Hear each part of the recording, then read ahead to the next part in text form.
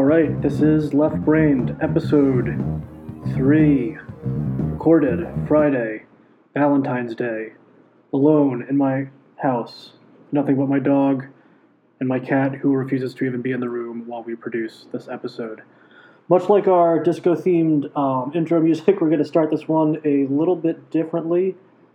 First off, before we talk about anything, just wanted to give a quick shout-out to a movie I saw this week that was pretty fantastic and seems to have been mostly overlooked by the end of the year. Award shows, best of lists, and such. That movie is Trey Edward Schultz's Waves, about a African-American family down in suburban Miami. We're kind of dealing with a series of crises, seen mostly through the eyes of the son and daughter. The son is a promising wrestler with a shoulder issue. The daughter feels more like she's been kind of abandoned by the family in favor of the son and is looking for a companion. And without giving too much away, that obviously dramatic things happen as we would expect in any movie, otherwise the movie would just be a piece of shit.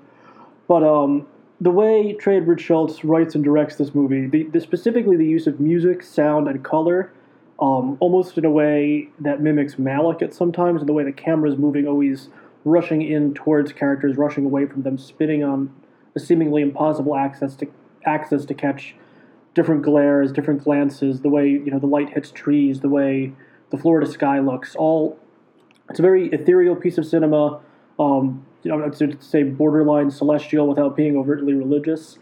It is on Amazon Prime to rent. You can rent it now. All the performances are great. I was especially a fan of, and I'm also especially shocked, given his profile, that there was not more recognition for Sterling K. Brown as the father of the family, who really has just some unbelievable scenes where you both love him, hate him, understand him, and want to, kill him all at the same time.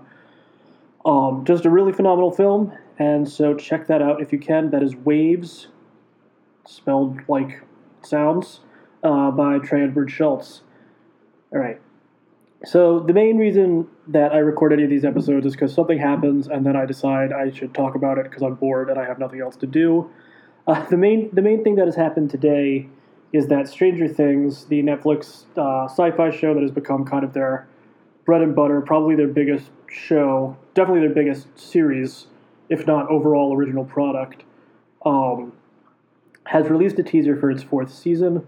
At this point, spoilers for Stranger Things seasons 1 through 3, and a teaser for season 4, I guess. So this teaser is pretty short. You can find it pretty much anywhere. I saw it on Slash Film. Shout out to Slash Film.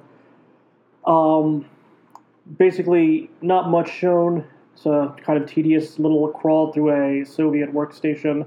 I assume this is gulag work being done of men, hitting railroad spikes into the ground in freezing conditions. Ominous music. Suddenly, we turn around. One of these men takes his hat off, and it is Sergeant Hopper, who we thought maybe died at the end of season 3, only to be immediately undercut by the Duffer Brothers not having any faith in their writing. And this is maybe something that's happening with Stranger Things, and its love of its characters and its actors that's ultimately sort of destroying the show.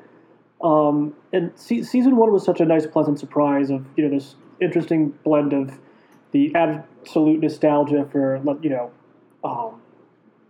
Steven Spielberg, Stephen King, probably other people named Steven, Frank Herbert, things like this, where you just had all these kind of wonderful inspirations taken together, molded and built into something new that was full of love for the original source material, but was still kind of doing something a little bit different, a little bit maybe darker than some of the Spielberg stuff, certainly lighter than some of the King stuff, but wore its influences on its sleeve. It was really just a really interesting, good time, a little bit scary, a little bit exciting, and just some really, really well-written characters, especially the children, kind of headlined by Millie Bobby Brown and Finn Wolfhard.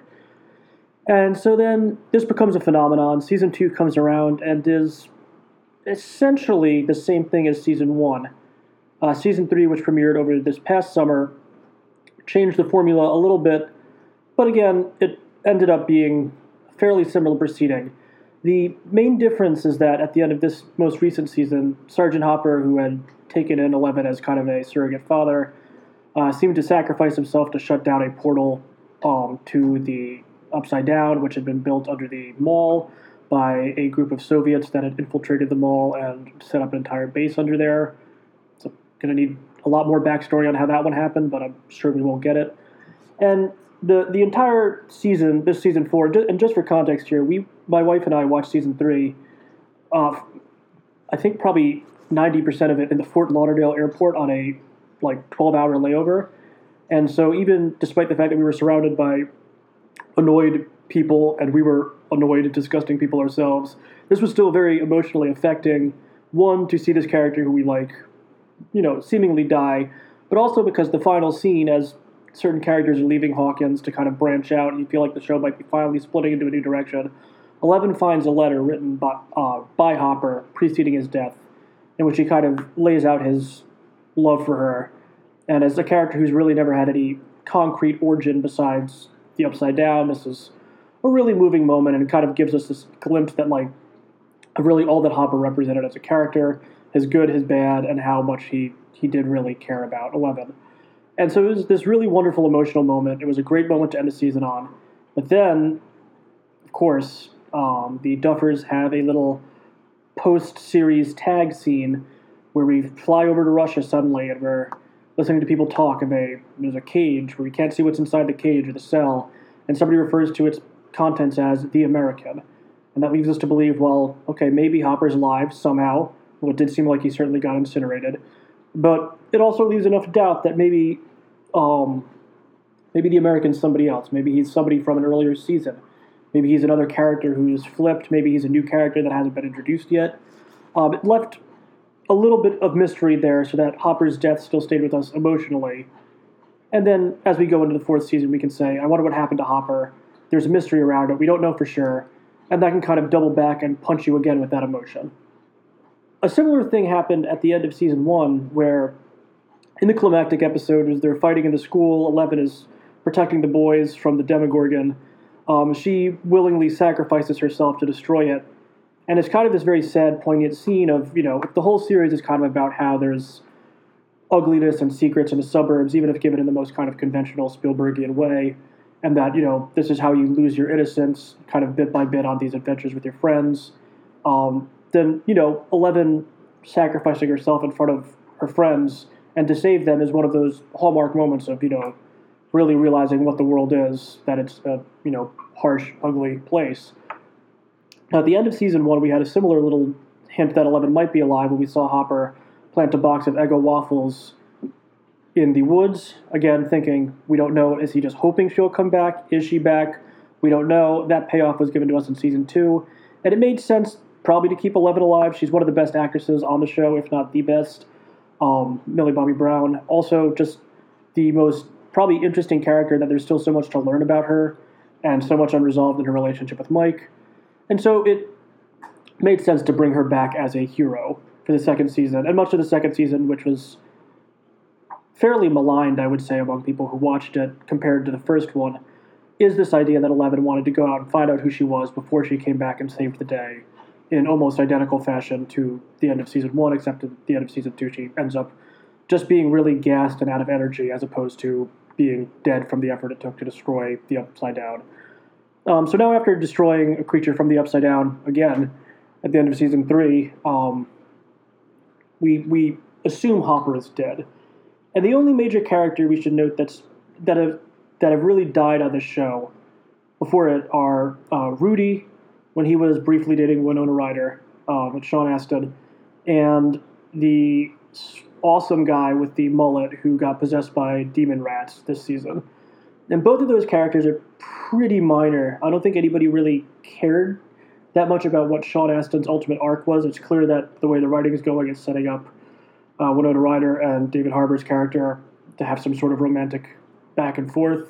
And so the most Sean Astin was ever going to be was kind of a side character or a distraction for that. Nobody really cared about Billy, despite his beautiful, beautiful hair. He kind of appeared. He was a jackass to his sister. He was abusive. He was violent. and then he got possessed and was stumbling around evil for a season, and then he died. And so again, there's been death. It's important to know that there has been death of characters we have some sort of connection with, but it's not death that really shakes you up and leaves you walking away from an episode like, oh man, the rules have really changed. And the problem with that is that Stranger Things is a show that ostensibly rather, is dealing in terms of life and death. If these kids and the parents they work with, if this motley crew does not destroy once again a portal to the upside down, the fate of Hawkins and the fate of the world, maybe writ large, could hang in the balance. And so if you keep having stakes that high, eventually certain characters need to die in that fight. It's like having a mob show where nobody got killed, or a crime show where nobody got killed, or a fantasy show, a la Game of Thrones, where people kept dying, but everybody who died came back to life. Of course, if we look at shows in those kind of archetypes, let's say, let's just go with the HBO model of The Sopranos for crime, The Wire, The Sopranos rather as a mafia show, The Wire as a crime show, and Game of Thrones as a fantasy show. Characters that were beloved by the audience died all the time, often completely by surprise and very permanently. And that was something that made the show feel real. It made the stakes feel important. When you watch an episode of The Wire, or I do not pretend to be a fan of Game of Thrones, but I certainly know that I've seen friends get pretty heated about their favorite characters getting taken out, or watching an episode of The Sopranos and knowing the hit's been put on somebody and realizing we're never going to see that character again. We've traveled the entire journey with this character. They're gone. And you can even dial this back to characters and shows like Breaking Bad, again dealing in life and death, or shows that have stakes that feel like life and death. Something like Mad Men, where it's not necessarily the end of Don Draper's life or the end of Sterling Cooper's existence, and that they're all going to die if they don't nail a pitch. But people might get fired. People might end up really out on their own. And often on that show, people did. People were kind of crushed by the circumstances around them, and never seen it from again. And you had to realize, oh, that's how that ended for that character. It was dark. And Stranger Things, for all of its love of kind of playing in the dark, doing the flashlight under the chin, telling you a spooky story, doesn't seem to want to ever really acknowledge that if you're hanging around those dark spots of fiction and genre, dark things need to happen. And even just showing Hopper in this teaser is just kneecapping the show at such a premature way. I'm sure you could have held on and maybe revealed Hopper in the fourth season, and maybe we would have bought it. I mean, a lot of that's up to the writing of the presentation. I'm sure David Harbour as an actor will be game as he always is. But showing us this in a teaser is just kind of like, oh, that guy who died, not even dead, come back and watch the show. As opposed to come back and watch the show to see if he's dead. Come back and watch the show to see how Eleven's going to deal with no longer having a dad. Come back and watch the show because now wait, not everybody's going to make it. Maybe, Mike, maybe Nancy, maybe Steve, God help us, hopefully not Steve. Maybe these characters aren't going to make it out of this. And that ups the stakes for the show so dramatically. And so watching this teaser and watching them kind of give away at least part of the game so easily is just such a disappointment from somebody who was so kind of pleasantly surprised, shocked, and kind of in love with season one in terms of the fact that it was a show that was very much in conversation with the things I loved growing up. Movies like Alien, the Stephen King books, things E.T., Close Encounters, all of that stuff. And, now it just seems like it's a show that is just kind of finding ways to justify its existence on cheap cliffhangers. And while I know it's a big moneymaker for Netflix, Netflix has not been shy about pulling the plug on shows in the past. I'm not saying by any means that Stranger Things should be canceled, but perhaps that when this became a phenomenon and they realized they were going to make more of it, and it was all going to focus on the same characters, might have been nice to have a plan, might have been nice to say we have X amount of seasons, here's where we want everybody to land, here's who's going to live, here's who's going to die. This seems more like flying by the seat of your pants. It reminds me a little bit more of something like Infinity War, where you watch, after Martin Scorsese kind of teed off on Marvel, saying it was theme park cinema, and then everybody got into a conniption about it. I believe it was Kevin Feige, head of Marvel, who said, well, we did have a movie where we killed half our characters at the end, referring to Infinity War and the Thanos, snap. The problem with that was the minute everybody saw it, we all knew those characters weren't dead. We knew they were coming back somehow, partially because, the devotees of the comics know how this goes, partially because we know there's an Endgame, an Infinity War Part 2 that eventually became Endgame, and also because we already know that all these characters have signed on for sequels, and unless you're going to do some enormous jumping around parallel alternate universes and timelines, those characters can't remain dead. You can't make Black Panther, have it get nominated for an Oscar, become one of the highest grossing movies of all time, and kill T'Challa and just say, yeah, he's dead forever, actually. He's not coming back. It's not going to work. And so you just know it's not. It'd be like if you killed Harry Potter in Harry Potter Book 6. You know that the death is not permanent. Compared to in Endgame, when we see two characters exit the stage full-time, one in death, Tony Stark, and one who chooses to kind of move back out of the frame with Captain America, who I think's name is Steve Rogers, but don't crucify me if I get that wrong, all three of you who listen to this, because I'm not a Marvel guy. But we know when we get to those moments, based on how the filming unfolds, how the storytelling works, that those characters are gone. They are largely, whether or not Tony Stark, comes back in some sort of robot form or, AI, who knows, or if they ever go back in time and get Captain America again. But by and large, we know that is the end of those characters' journey. And there's emotion there. And too many people I know say they cried when they saw it, which is just something you should never tell anybody.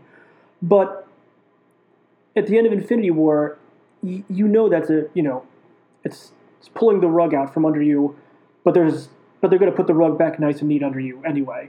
It's a trick. It's a sleight of hand. You might feel emotion in the moment, but those characters are coming back. There's mystery in seeing how they're going to do it. There's mystery in seeing, okay, well, half these people died. How are you going to reverse engineer half of the universe, or half of the population of the Earth dying? But we're now Stranger Things has just kind of gone and done the same thing, saying, okay, you thought Hopper was dead. He's not dead. And not only that, we're not even going to get to the Infinity War Endgame. We don't know how we're going to bring him back. He's just back. Here's the teaser. Here he is. He's working in the cold. He looks unpleasant. Looks like he shaved his beard. He's bald. I'm sure he's on the wrong side of the KGB. But who cares? Why did we expend that emotion if it was all kind of just always been set up that this was not, we had it out. We know you like this character. He's back. We got you. We fooled you. And it's a little bit like, we talked on the first episode about 1917 kind of being a technological trick in terms of we're going to try to shoot this as continuously and as seamlessly as we can so it feels like an immersive experience. And that's how we're going to get around bad storytelling. This seems like how you get around unsure storytelling or just cowardly storytelling, where you say, yeah, we killed that character. We knew he was popular. But, oh well, I guess we're going to bring him back because, he's popular. Hey, and we like him. And so my hopes for Stranger Things Season 4, obviously, I will still watch this show. I like the show. But it seems to be becoming more and more just like binging, silly entertainment than a show that actually really had any sort of place in terms of whatever we want to call peak TV. And to cut yourself off again at the knees like this, to just say, hey, here's a spoiler, and it's basically going to undo everything you felt at the end of last season, is a pretty big disappointment. So Duffer Brothers kind of shot their own dick off there.